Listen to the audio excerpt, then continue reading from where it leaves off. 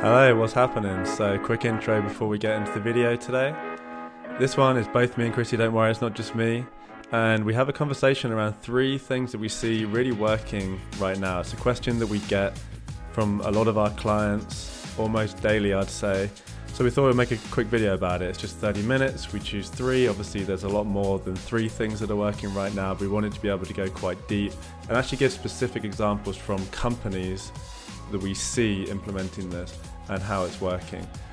All of 3 are low budget, relatively low effort, and something that you could just get started with almost instantly. So check it out, hope you enjoy it. As a side point, we're experimenting with some new audio setup here, so there's a few little bumps on the table that you might hear. Apologies for that, but hopefully you don't notice it. So yeah, enjoy this forward episode and we will see you on this one. Bear with us. But I did have a thought, because I know we talked about, what we're going to talk about tonight. We were chatting through last night, but I did a Peloton run this morning. And one of the things that the instructor was talking about was, right now, especially some of you, Netflixing and chilling, like that feels good. And, if you're relaxing and what feels comfortable, feels good. But what feels uncomfortable, a lot of the times we shy away from. And I think marketers right now are feeling that level of discomfort, but wanting to still feel comfortable and do what feels comfortable to them. Mm-hmm. And I think we can't approach our marketing like we're Netflixing and chilling. We need to step it up and try new things. What's the opposite of Netflix and chilling? Just pushing hard through a Peloton run. Hitting a good time on your miles. I don't know, but something that feels uncomfortable when we're pushing outside of our normal limits. And when we do that, I think from a marketing standpoint, we're pushing ourselves to try new things. And yes, we might fumble along or we might learn from that and we might need to change. But what is happening right now is all of our normal techniques that we're doing, like email, and relying so much on email because our other channels that we also are comfortable with, like in-person events and C-level breakfasts and lunches and all that, just aren't available to us, but we still need to hit our numbers. And so now is the time to think about what are new channels that we can do, what are new things that we can do. And yes, it might feel uncomfortable or it might be a little bit scary trying something new, but what we're doing right now just isn't getting the same results. So what a better time to then try something. Mm-hmm. Yeah, I guess a lot of people get a bit stuck in their ways, but there's some companies out there I think that are definitely pushing forward, even before all of this coronavirus thing happened, and then I think you also find that when this situation has happened, those companies, they have that momentum that carries them through, and they can, a lot of the channels and the work that they were doing, they can continue doing it and it still works, right? It's like, because it's stuff that, it's just really engaging to their buyers, and regardless of if their buyers are heavily distracted, they're still going to engage with it, and with their channels and content. So yeah, you bring a good point. Like, if there was friction before to get to engage your process, there's massive friction now. And if you were just always putting out valuable content and building your brand, and I know this is a topic we're covering a lot, but I think this comes up a lot right now with my clients on the calls is, we need to potentially, do something different. What new channel should I invest in, or what? And a lot of it is not even investing in it because they don't even have more budget. Right. So that's why I think we wanted to focus on what are some things you can do where it doesn't mean you need to reinvest budget. It's just new tactics that you can do outside of email that can help break through the noise. Yeah. and it's not necessarily like a channel as maybe more of an initiative, marketing activities, and it could leverage multiple channels. Totally. But do you want to say, I guess the point of this was to really get into some examples, right? Yeah. Well, let's talk about the first example. So, one company that I think has, done a great job at treating their prospects and their customers as really an audience that should be entertained is Gong.io. And I think their main channel for doing this right now is LinkedIn. They have a lot of great content that they put out, like on their blog and their website. But one thing that I think that other companies could take a page from or example, and not to actually copy them, but just the idea of entertaining. Mm-hmm. And when you say entertaining, you don't mean only entertaining, right? Educating and entertaining. Those two things aren't mutually exclusive. Yeah, and I think there are moments though when you can just entertain. True. To really balance that out, because that is something that builds trust. Like, you want to follow them. You want to see what they're doing. Mm-hmm. Funny videos with your kids or little like songs or whatever. Like, that's a good break from your day, and you're willing. And sometimes when you are going to LinkedIn for a little break in your day, you kind of are looking for a level of entertainment. It doesn't always have to be something that's educating you at the same time. But yes, having the balance of both of those. And they have a very fun brand, so it's very natural for them to post fun stuff as well. But if your brand is a little bit more corporate, I don't think you have to then always feel corporate-y. I think you can really be a bit more fun, especially on social, right? Yeah.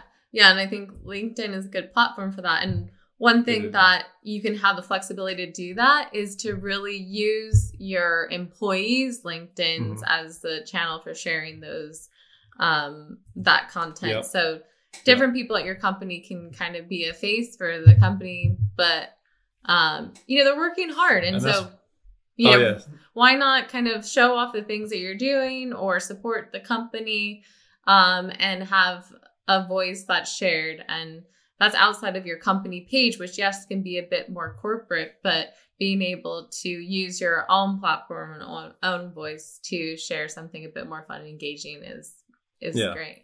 And that's what I think they do really well, as well as Drift. And there's some other companies out there. I don't know kind of how they've operationalized it, or they've got the whole company to do it, but it's not just like one person posting something. They've got sometimes I go onto LinkedIn and it's just like gong because maybe they've done a push or something, and there's loads of posts.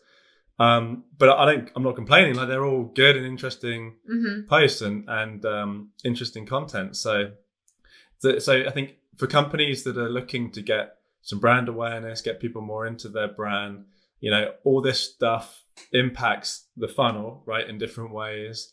It can impact any part of the funnel, right? You get the awareness at the top of the funnel, but you could be influencing purchasing decisions at the other end of the funnel. But try and at least find one person who's going to be that, your evangelist on LinkedIn, on social, who can be, commenting on other people's posts, going around posting their own interesting content and developing an audience on those channels. And it's pretty much free, right? Apart from time isn't free, obviously. Yeah. But you're not spending, tons of money, which obviously might be something that is a little bit harder right now. It doesn't take a ton of time. Maybe they just carve out half an hour each day to do it. And that person, people engage with people, right? That's why, a lot of companies don't send emails from the company, they send it from a person. And it's the same on social. Your people's accounts are going to get more traction than your company account, because there's something just about people, right? That you just look for experts and you look for people, and it coming from a company account, I mean, you're maybe less inclined to engage with that. So find that person and then build it from there. Find maybe a few people that can develop that audience there. And I think the key thing there is authenticity as well. I think you want to find the people who are wanting to do it, willing to do it. And, everyone has their own kind of what we call women in revenue, like your superpower, like something that is just you naturally can do and is like your edge that makes you different. And for some people that could be entertaining. And, look across your organization and see, are there people that are naturally good at that? And maybe say, hey, we want to leverage that superpower that you do have, and let's use, your give you that platform to do it. So. Yeah. And marketing is all about trying to find where your buyers are, right? And it's likely that some of your buyers are going to be on LinkedIn. Obviously, depending on who you're selling to, it might be different, but there's always exceptions to every rule. But there's going to be some of your buyers on LinkedIn, and they're probably and LinkedIn is a platform that's growing. They're probably coming back, at least weekly, maybe daily, and having a presence there is important. But then the second one I think that we've noticed is I'll give the general concept, and then I'll talk about the example. So trying to leverage other people's audiences, and this isn't anything new, right? But trying to find either strategic partners, companies that are similar to you, thought leaders, people running podcasts, people doing online events, etc., and getting someone at your company to again be that evangelist there too. It could be the same person that you're promoting on LinkedIn. Again, it would be just an additional layer on top of that. And that person's kind of the lightning rod to get energy into your company. But I think a company that's doing this well right now is Sendoso, and their CMO Dan is speaking on a lot of things since he's taken over that role at Sendoso. A lot of webinars, online events, etc., podcasts, and I think that one you're getting you're able to leverage audiences that you don't already have, right? So you speak on 10 different things in a quarter. That's 10 different audiences that you wouldn't have been able to maybe get in front of without that. 2, you're coming at it with an authentic, you're trying to help, right? You're not trying to sell. So you're not coming on there and talking about like buy my product. You're talking on whatever the concept and the content that is relevant to that audience. But as a side point, right, like the company name's there and you're getting that out there.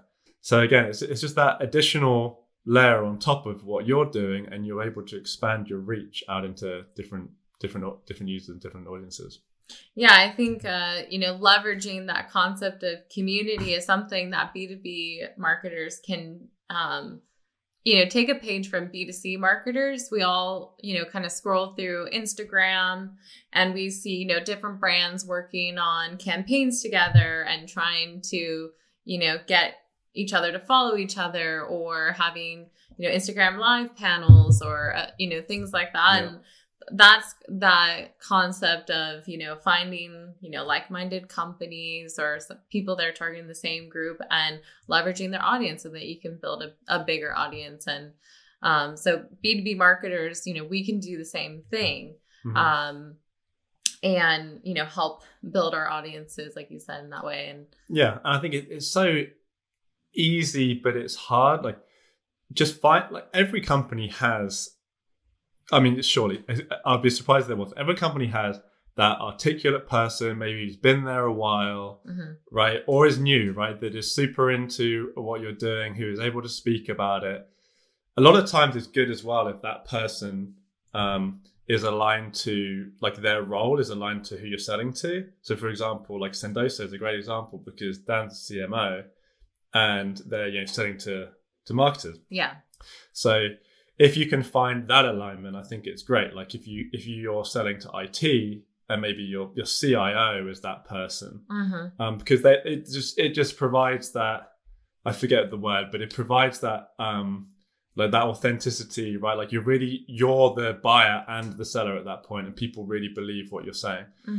Doesn't have to be the case, right? Like you can have anyone. It could be your CEO. It could be someone in marketing, it could be someone in product marketing, it could be a sales, whatever. It doesn't really matter.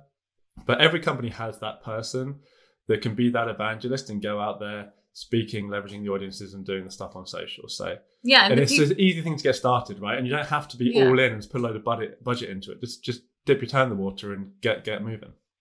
Totally. And I think this has to do also going back to the level of entertainment, but also building trust, and the person that's closest to like what your product does and sharing those best practices. Another point on that is they are able to articulate cool things that you can do with your product, or even show it off, like what you can do on LinkedIn, like what Gong does as well. But because I think this whole smoke and mirrors and, having prospects wait to see your product until they're in a cycle or a demo, I think those days are over. People want to know, like, upfront, what can your product do? Oh, what's that cool thing? Oh, that's awesome. I actually want to look at that. When it feels like you're hiding something, I think that's where prospects are a bit like weary. Like, what are they hiding? Why can't I see things? Why are you not showing off like how you're using it? And the data that you're getting out of it. I think that's where Gong does really good. They post a lot about the insights that they're getting out of the Gong platform. Yeah. Right. Like, say this type of words or this type of objections on calls, means that for an X% of deals, like maybe they'll close faster or slower or have longer deal cycles. And every product and company out there has examples. Like you've got people using your product, you've got people out there within your market, and I'm sure you can draw insights out of kind of the use of what you're doing, which can provide insight to other people, regardless of whether they use your product or not. And then, it's implied that if you use our products as well, totally, this is going to be good. And then tracking it as well. Like, obviously we're heavy on the marketing ops side, and it doesn't, a lot of times people think about these things like, oh, great, but how are we going to see if this is working? But actually you can totally see if it's working, right? If you're posting stuff on social, use your UTMs. Same with, doing these webinars with other people. A lot of time, maybe you have list sharing as well, tracking all that all back, and you'll be able to see, the success of these additional channels that you're adding. Create a custom page with like a vanity URL that you can shout out at the end of your podcast that you were on or at your event. Yeah, there's totally ways that you can actually then capture those people. Because we know the end goal for a demand gen person is like, yes, brand awareness is great, but I need to generate some demand and leads, and but do that in a way where the person's giving up their information or converting, like we said before, where it seems natural and when they feel like they should. And one thing Luke said last week on our podcast as well, if you want to go deep on some unconventional content ideas, go check out our last one. But it's about the laid, I forget exactly again, like the phrase, but the laid back kind of consumption of content, especially now where people are stressed out, maybe don't have the time looking after their kids. They need something that they can consume easily. That's why podcasts are great. That's why social is great. And also it's just easier to get these things stood up, right? It's very easy to find the person in your company that can be the evangelist, try and get them on some podcasts or some webinars, and then get them to maybe help ghostwrite some posts for them in partnership with them. You want it to be authentic, right? So you want it to come from them, so don't like completely write it for them, but just to get them started. And it doesn't require a big budget. You're not creating big long ebooks. It can be quicker, and it can provide just as much value as some of these bigger initiatives, but with very little budget and not much time too. Yeah, definitely. Should we move on to the third one then? Yeah. So just to recap so far, so the first one, entertain, find your evangelist. Second one is leverage on social. Yeah. Second one, leverage other audiences and, have yourself share best practices. That could be one person or that evangelist or a group of people, and, promote yourself on other audiences like podcasts, their webinars, and so forth. And then the third one is... You go. The concept of, hosting these small niche kind of virtual events. And I think virtual events is something that everyone's like, shit, we can't do our events. Okay, now we're doing a virtual event. And that's not what we're talking about here. Like just, turning everything into basically a webinar. But really thinking about, okay, now our only way to really get in front of people or really have this even concept of networking is giving them kind of that virtual platform to do it.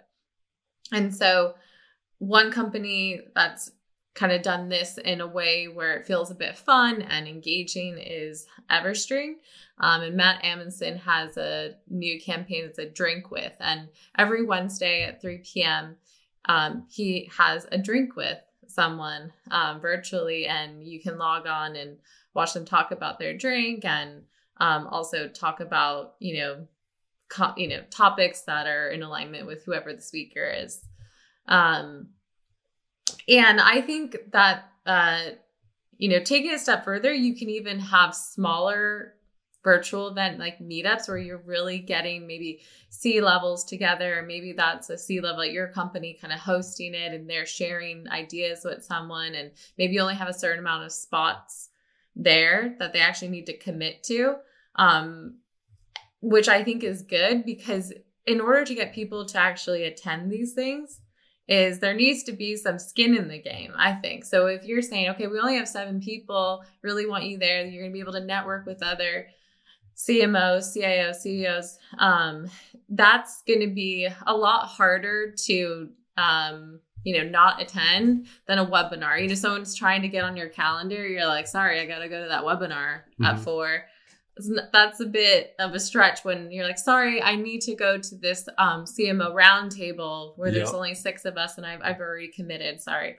So that you're more likely to actually, get the person to attend. And that's a really great platform to really understand the person. Like, what are their pain points, and their networking, which I think a lot of people are missing right now, that sense of networking, learning from other people at their level. It doesn't have to be C-level, but this is a great example for some of you who are really struggling. Like, how do I get to those buyers? Because that maybe budgets are being cut and you really need to go directly to the person that has their hands to the budget. And so we are thinking about C-levels right now as well, but end users is great too. And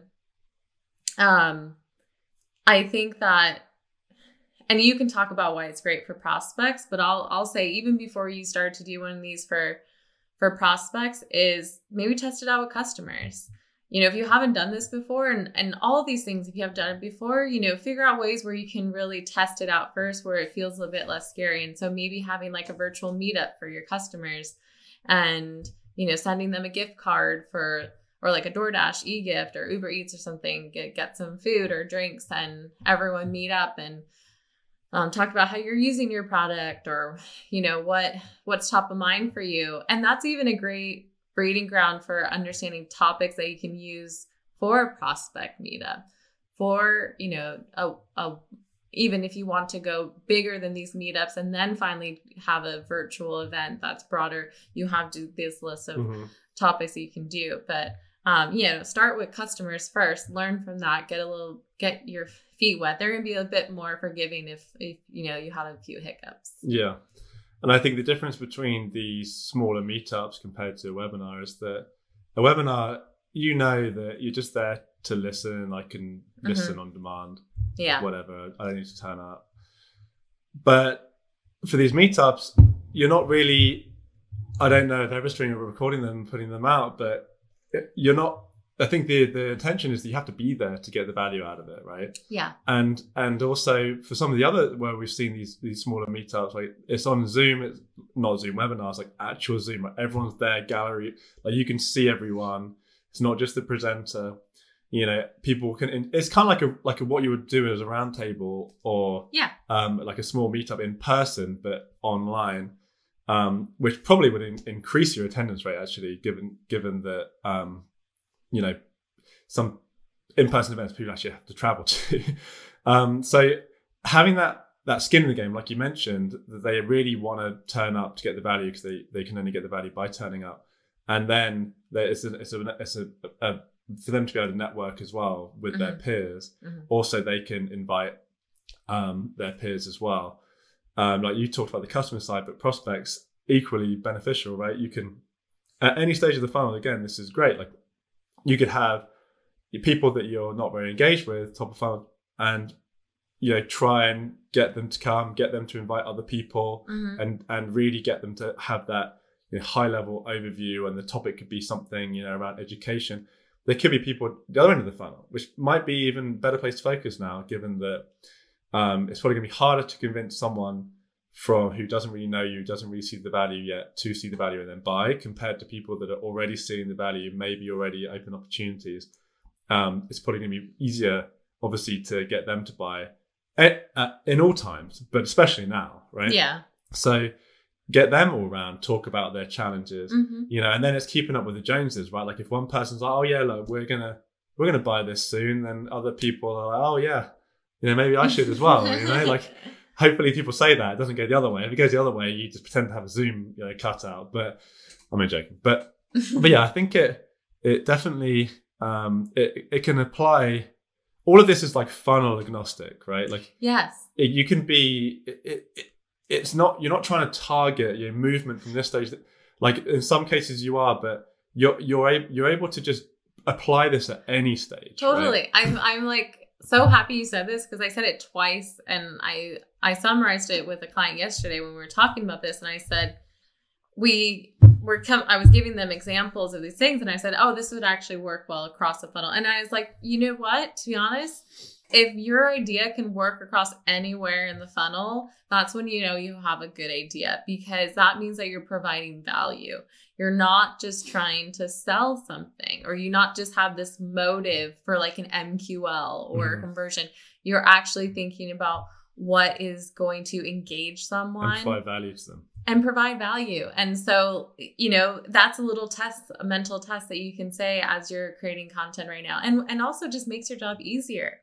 You know, our teams aren't growing right now. So if you can have something that's that 1-2 punch, prospects, customers everywhere, you know, that's great when you're lacking resources. So that's also just another benefit for that. So yeah, mental, you know, exercise, creating ideas for your content or campaign ideas. If it fits across the funnel, you're onto the right track. And then another one on that is market like you want to be marketed to, exactly. Right? Like if these ideas, if you're looking at LinkedIn and you're liking what people are doing, if you're listening to podcasts and listening to events that like kind of have multiple companies on there and liking that, and if you're liking the sound of like smaller events over, you know, some of this bigger stuff, then that's a good indication that maybe you should be trying that too. Mm-hmm. And I think the other thing that all of these things are as well is pretty low effort. I like to want to say low effort because that makes it sound bad in a way. Like people assume like the more effort, the more results, right? The harder I work on something, the better I'm going to do. But actually, I think the bang for buck, some of this stuff is way better than probably some of the stuff that a lot of companies are doing right now, because budget's low, right? You probably already have a Zoom account, you know, just try and get people to turn up to that. People already have like, you know, personal LinkedIn, people, you know, you have a network that you can probably leverage to try and, you know, get your speaker in different platforms. None of this stuff really costs anything. You know, it's just time, but not even a ton of time. Planning. And I think that's a good point. And that's where I wanted to end with this, where I think with everyone, you know, who's like, what can I do outside of like email or traditional content creation? Like it's, you know, we're having fatigue. All that stuff that you're doing does take a lot of time. Writing an ebook takes a long time. You know, building the graphics on that takes a lot of time and money. Coming up with a massive virtual event for 1,000 people. Yes, and not saying that's bad, but but I think, you know, so, you know, when you're thinking about making these changes, yes, it seems a bit scary, but just pull it back and say, okay, let's try out things. Let's experiment. Yeah, let's use that time that we would, you know, having someone on your team right now sitting in front of a blank page to write a ton of nurture emails, like 11 emails in one sitting. You know, we've all been there before. Oh, shoot, I need to create all this. Oh, shoot, I need to write a webinar. Oh, shoot, I need to, you know, do that. That all takes a lot of time. So now it's just, you know, maybe a chance to just reinvigorate your team. We're all in a little bit of this like COVID slump right now. And so are your prospects. So what, you know, it is the time to rethink things. And like you said, low effort, all it does take those some initial planning and strategy and putting the tools in place. And all this you can do with a remote team. And so, yeah, so if anything, this should just be inspiration, and hopefully those 3 ideas just, give all of you who are kind of scratching your head of what you should do when your email channel or traditional channels are fatigued, and, hopefully some good inspiration. Yeah, I think that's it, right? That's it. All right. Well, good luck out there. Crazy times. Hopefully every day that goes past, we're a day closer to getting back to some state of normality. But yeah, but hopefully this becomes your new normal, just part of your new strategy. So yeah, if you do end up doing it, let me know. Hit me up on LinkedIn. If you have any other ideas, let us know. Yeah, would love to hear them. I'm always being asked each day, what are some cool ideas? So if you see any, share them with me and try it. All right. Have a good week, everyone. See you next time on Board. Forward it on.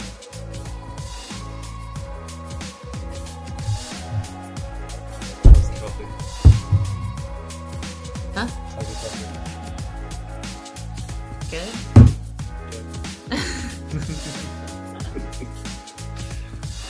All right. Jolly good.